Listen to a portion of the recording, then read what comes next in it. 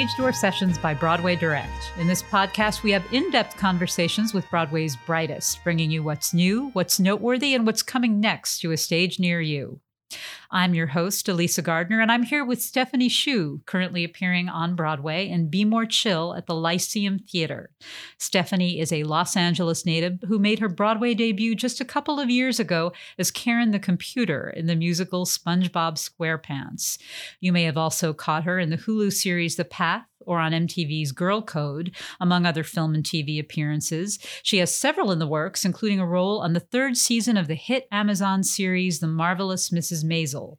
Stephanie also has a strong foothold in the worlds of sketch comedy and improv. She's a member of the troupe Political Subversities and of the Story Pirates Changemakers, an education and media organization that turns kids' stories and ideas into sketch comedy musicals. Welcome to Stage Door Sessions. Thank you. Thank you nice for to having have you me. here. So by now, most, or at least many of the folks listening will know the basic background story of Be More Chill, the little musical that could and did make it to Broadway in a big way after a long path. It started at the Two River Theater in Red Bank, New Jersey, and it involved a huge push on social media that came after a cast recording and videos exploded online. So tell us a little bit about where that journey began for you and what the ride has been like. Yeah, so I studied experimental theater when I was in college, and I worked a lot with this woman, Liz Swados, who was the writer and creator of Runaways. Yeah. She was a huge mentor of mine, and that was kind of the extent of my involvement with musical theater. I was doing a lot of theater with music in it, but it was certainly always on the experimental side. And so the contract at Two River, Be More Chill at Two River, was actually my first ever equity contracted musical. And at the time, I was thinking I was going to be doing a lot more TV, even at that time. And so I almost missed the callback, actually, because I was in LA for my first screen test. And they were like, the creatives really would like to meet you. And I was like, I don't really know that I do musical theater. And they're like, they think you should really come and it would mean a lot to them. So I was like, okay. So I flew in that morning from LA to have an appointment for the callback of Be More Chill. And I remember meeting Stephen Brackett, our director, and he had looked at my resume. And the most recent show I had done was a show called War Lesbian at Dixon Place, which is a downtown theater. And Aaron Markey was in it. You know, a bunch of people who were involved who are actually now very much in the forefront of contemporary theater. Sure. But Stephen Brackett looked at my resume and he was like, oh my gosh, you were in War Lesbian? I heard that was amazing. And that's when I knew I was at home. I felt safe to be a part of that fabric. So we did this little musical, Be More Chill at Two River. And I think the artistic directors of Red Bank of Two River had the foresight at the time to record this album. And so we did. And for me, it was so many firsts, and I wasn't involved enough in the industry of commercial theater to even understand what a transfer was. And so I wasn't even thinking about a Broadway transfer, an out-of-town tryout. I was like, oh, this was a summer job, And then lo and behold, this whole thing happened. And what's so crazy about the album becoming viral was that there really was no push from anyone on the creative team or in the cast. It sort of just happened organically, which has been so special. And it's been really interesting to, see this come all the way to Broadway, and also definitely notice the ways in which different pieces of theater off Broadway are sort of using it as a stencil almost to propel their shows. So many more off-Broadway musicals are now recording cast albums. And I think a lot of it has to do with Be More Chill and its trajectory and how it kind of happened. Yeah, that's very true. That's Mhm. really cool. Your role in this musical is a kind of a quirky dream girl. You're not the head cheerleader, the kind of elusive high school goddess that the nerd gets a crush on in more typical stories. She's in the drama club. She's funny. She's goofy. And I think probably a lot more accessible, not only to those of us who loved musical theater growing up, but people, just a lot of young women and girls. Is that part of what appealed to you about the role initially? Yeah, I think, as someone who has never been seen as a typical ingenue, I don't think that I even could put myself in those very straight edge shoes. So I think going into the audition, I was given I Love Play rehearsal and I saw what was funny in it. And so I just brought what I bring to things to her. I don't think I had the script at the time, so I just didn't really perceive what she has now become, which is this vision of a leading lady that is so different from what people usually see. And certainly over the years after meeting fans, I remember at the stage door of SpongeBob, I was meeting so many Be More Chill fans before we even knew the show was Oh, going to continue. interesting. Oh yeah, my first ever stage door experience of Broadway, of SpongeBob, which was my debut. I came out of the stage door and people started singing Christine to me. And I was like, wait, I'm in SpongeBob. How do you know this? I just could not, I didn't grasp yet the reach of the album. And meeting these young fans of musical theater in general at the stage door of SpongeBob, I really understood, wow, these kids really do love play rehearsal. Like it just brought a certain kind of closeness to the perspective. And definitely going into we call 3.0 version, the Broadway version of Be More Chill, I have seen the ways in which young people are really needing some of the joy and the medicine that I think Christine Canigula actually provides. So for me, that role has become an even deeper offering for them, to give them permission to be as weird and wild as they are, and to know that they are also can be worthy of love. Because really, when you're that young, and at whatever point in your life, everybody wants to be a part of a love story to some extent, I think. And it's difficult to imagine it if you can't see yourself in a traditional love story. That's true. Well, speaking of medicine, you touched on that. This show's very topical, obviously, in addressing technology and the role it plays in teen life today. You have a young person struggling with anxiety who comes to literally use technology as a drug, which I think it has become for a lot of us in some ways. What kind of feedback have you gotten from these young fans and from people in general who come to see the show or on social media for that matter? It's so funny. As an artist, sometimes you don't completely understand the extent in which art actually has the power to heal. And we are flooded with letters from young people all the time about ways in which the show has helped them. And one that really sticks out in my mind is a really long handwritten letter. That's what's so beautiful. Wow. It's like these kids are writing with their hands. With a handwritten letter. Right? Can't believe they still teach that. But this young person was talking about how they were taking medication to help with some health problems. And it was a really dark time in their life. And they set an alarm with a different song from the original cast album of Be More Chill to remind them to take this medicine, and that it really helped them know that what they were struggling with, I think it was physical and also mental, that what they were struggling with actually had light at the end of the tunnel, and that it helped them continue forward as opposed to fall back into their suffering.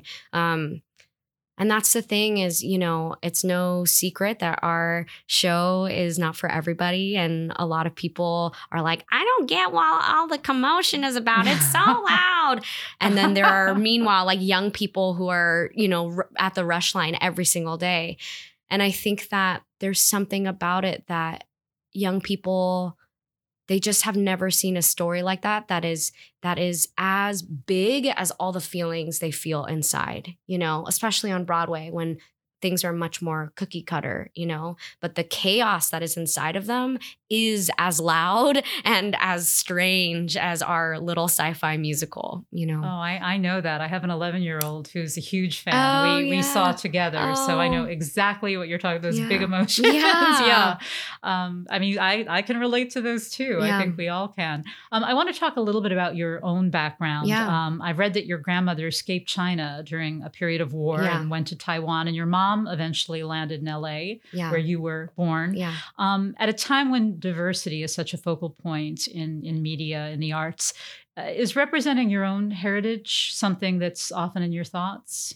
It's something that I think I pretended like it didn't exist for so much of my life because I was trying so desperately to assimilate to theater and what that meant to me. The great white way is what we call it. And I hated musical theater, and I didn't hate it, but I just never saw my place in it.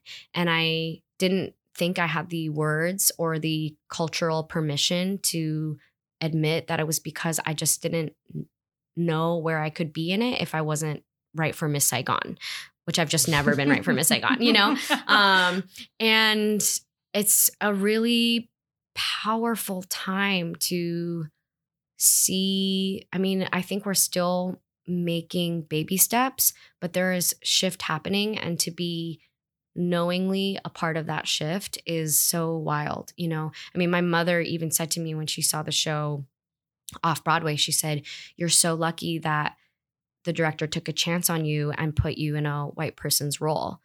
And she didn't say it as she just said it as a matter of fact. And that is shocking to many people who are not in minority, or actually I'm not using the word minority anymore because we are not minor, but in marginalized groups. That's shocking to some people, but for people who get it, they're like, oh yeah, my parents would say that too. And so, it's been really beautiful to see so many young Asian people and just young kids of color at our stage door, and exactly why they're there. Mm-hmm. That's wonderful. I know you write in addition to performing. And as I mentioned, you've been involved in sketch comedy and improv, and you've mentioned having a background in experimental theater. You went to NYU's Tisch School of the Arts and have studied with Atlantic Theater Company. At what point did you know you might be leaning in that direction, and who were your influences? Yeah. So, I joined theater relatively late. I was playing basketball all throughout high school. And awesome. What I like to say about my career thus far is that there have been a series of guardian angels who have been like, did you know that you can do this in college? Or did you know that you can be an actor actually for life? And those concepts were just so foreign to me. But even when I was young, when we were supposed to write essays for science projects, I was always trying to find a way to make like a dumb video instead. And I think definitely meeting Liz Suedos, like my first year of college, completely changed my life. She really taught me not only what it means to be an actual like holistic artist, but she taught me and all the people that she held really close to her that art has a power to shift the culture around you. And in fact, its job and its necessity is to do as such. So I think she was an incredible mentor that came into my life that gave art purpose for me, because for so long I felt very ashamed to be an actor. I was like, I can do so much more than just act. I should be in journalism or something because that's sustainable. Right. Let me tell you. Oh, I know. But I do believe, and especially even with Be More Chill, it has taught me that in a very tactile way that the work that we do as artists has a very real and necessary impact.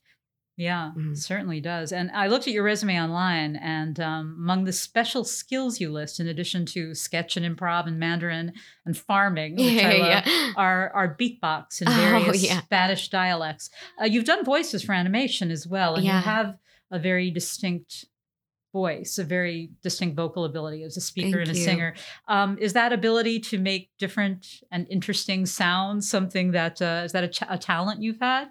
I just, sometimes I step outside of myself and outside of my life, and I'm like, who gave this to me? I don't know. No one in my family. Yeah, my grandmother, escaped in the Cultural Revolution. My mom was sent over here at an early age. No one had the permission really to even entertain the idea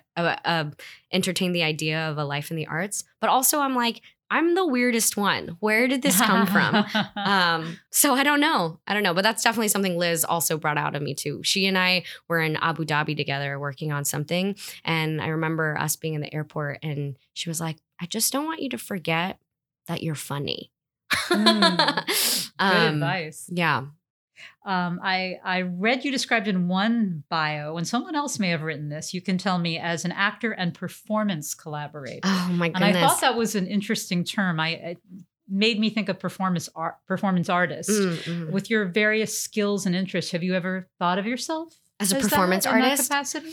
Definitely not as a performance artist, but I do believe myself to still be a collaborator at heart. I mean, I feel that downtown theater will always be my closest love. To be sitting on the floor in a room with a new piece of work and trying things out in a way that's not just a 29-hour reading is my favorite thing. To be really trying to push the boundaries of what performance can be is very exciting to me. And I think it's really happening. I look at Broadway. I don't know that I'll ever be a producer, but I will say that I walked out of What the Constitution Means to Me at New York Theater Workshop, and I was like, this has to go to Broadway. And then it came to Broadway, and I walked out of Slave Play, and I was like, this has to come to Broadway. And the announcement just came out today. Yes. So it's exciting to see work that is really close to home for me in terms of my community come to the forefront of commercial theater, because the reality is that Broadway reaches so many more different people, and to have work that is pushing boundaries in that way for people from all over the world is so amazing and awesome. It's another hyphenate you can add. Yeah. Producer. In theory. In theory. But I see you have a number of projects in post-production right now. A TV series called Karate Tortoise. Oh my gosh. Is that? Yeah. That wrapped a while ago. Yeah. But you're the title character. I am. I'm plastered in prosthetics as a literal karate tortoise. Wow. So they're figuring that out right now.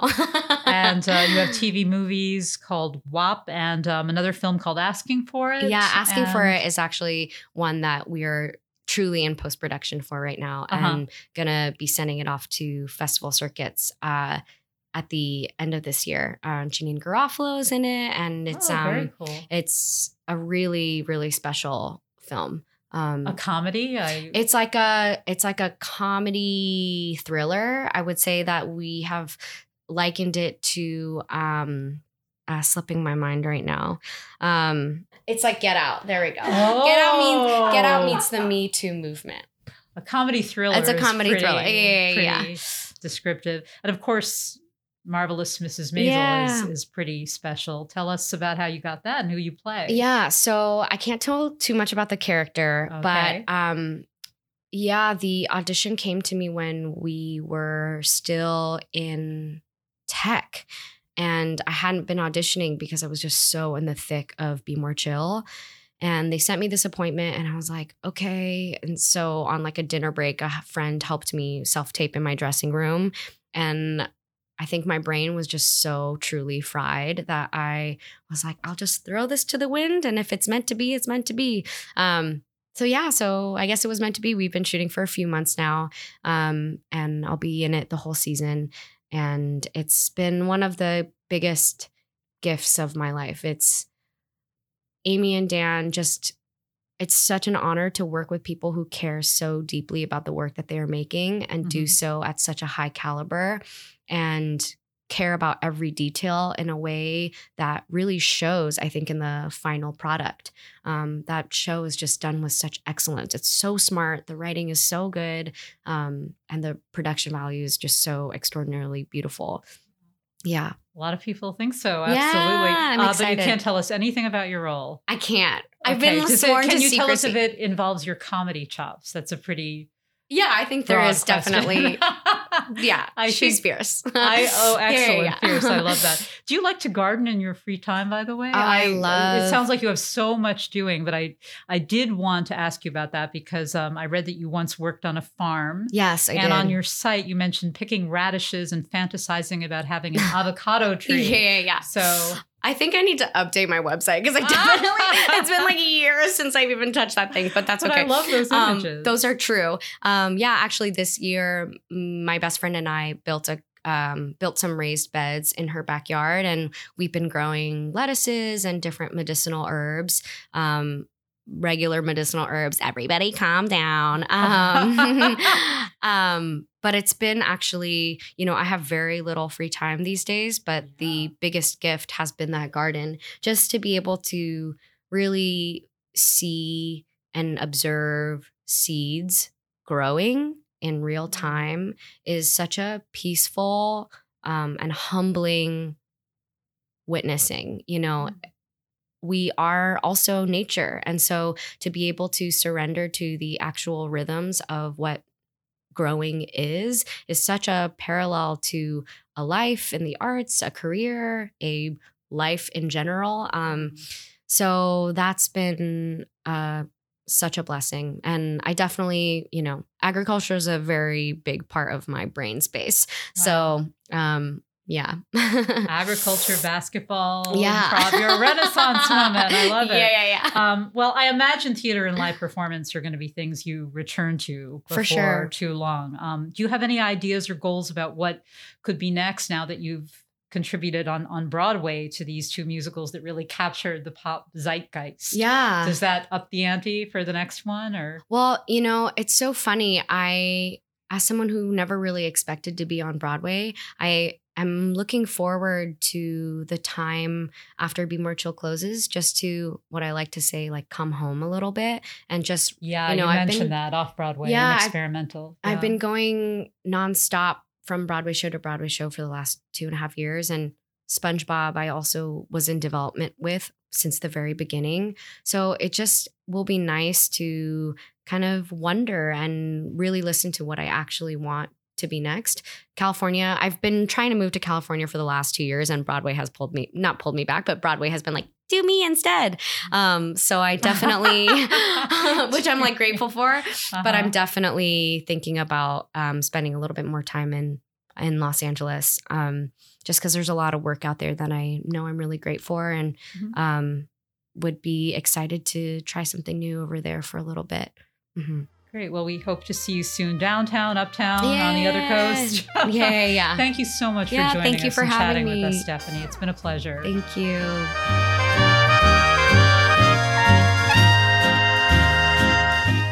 For all things Broadway and to find tickets to your next show, visit BroadwayDirect.com.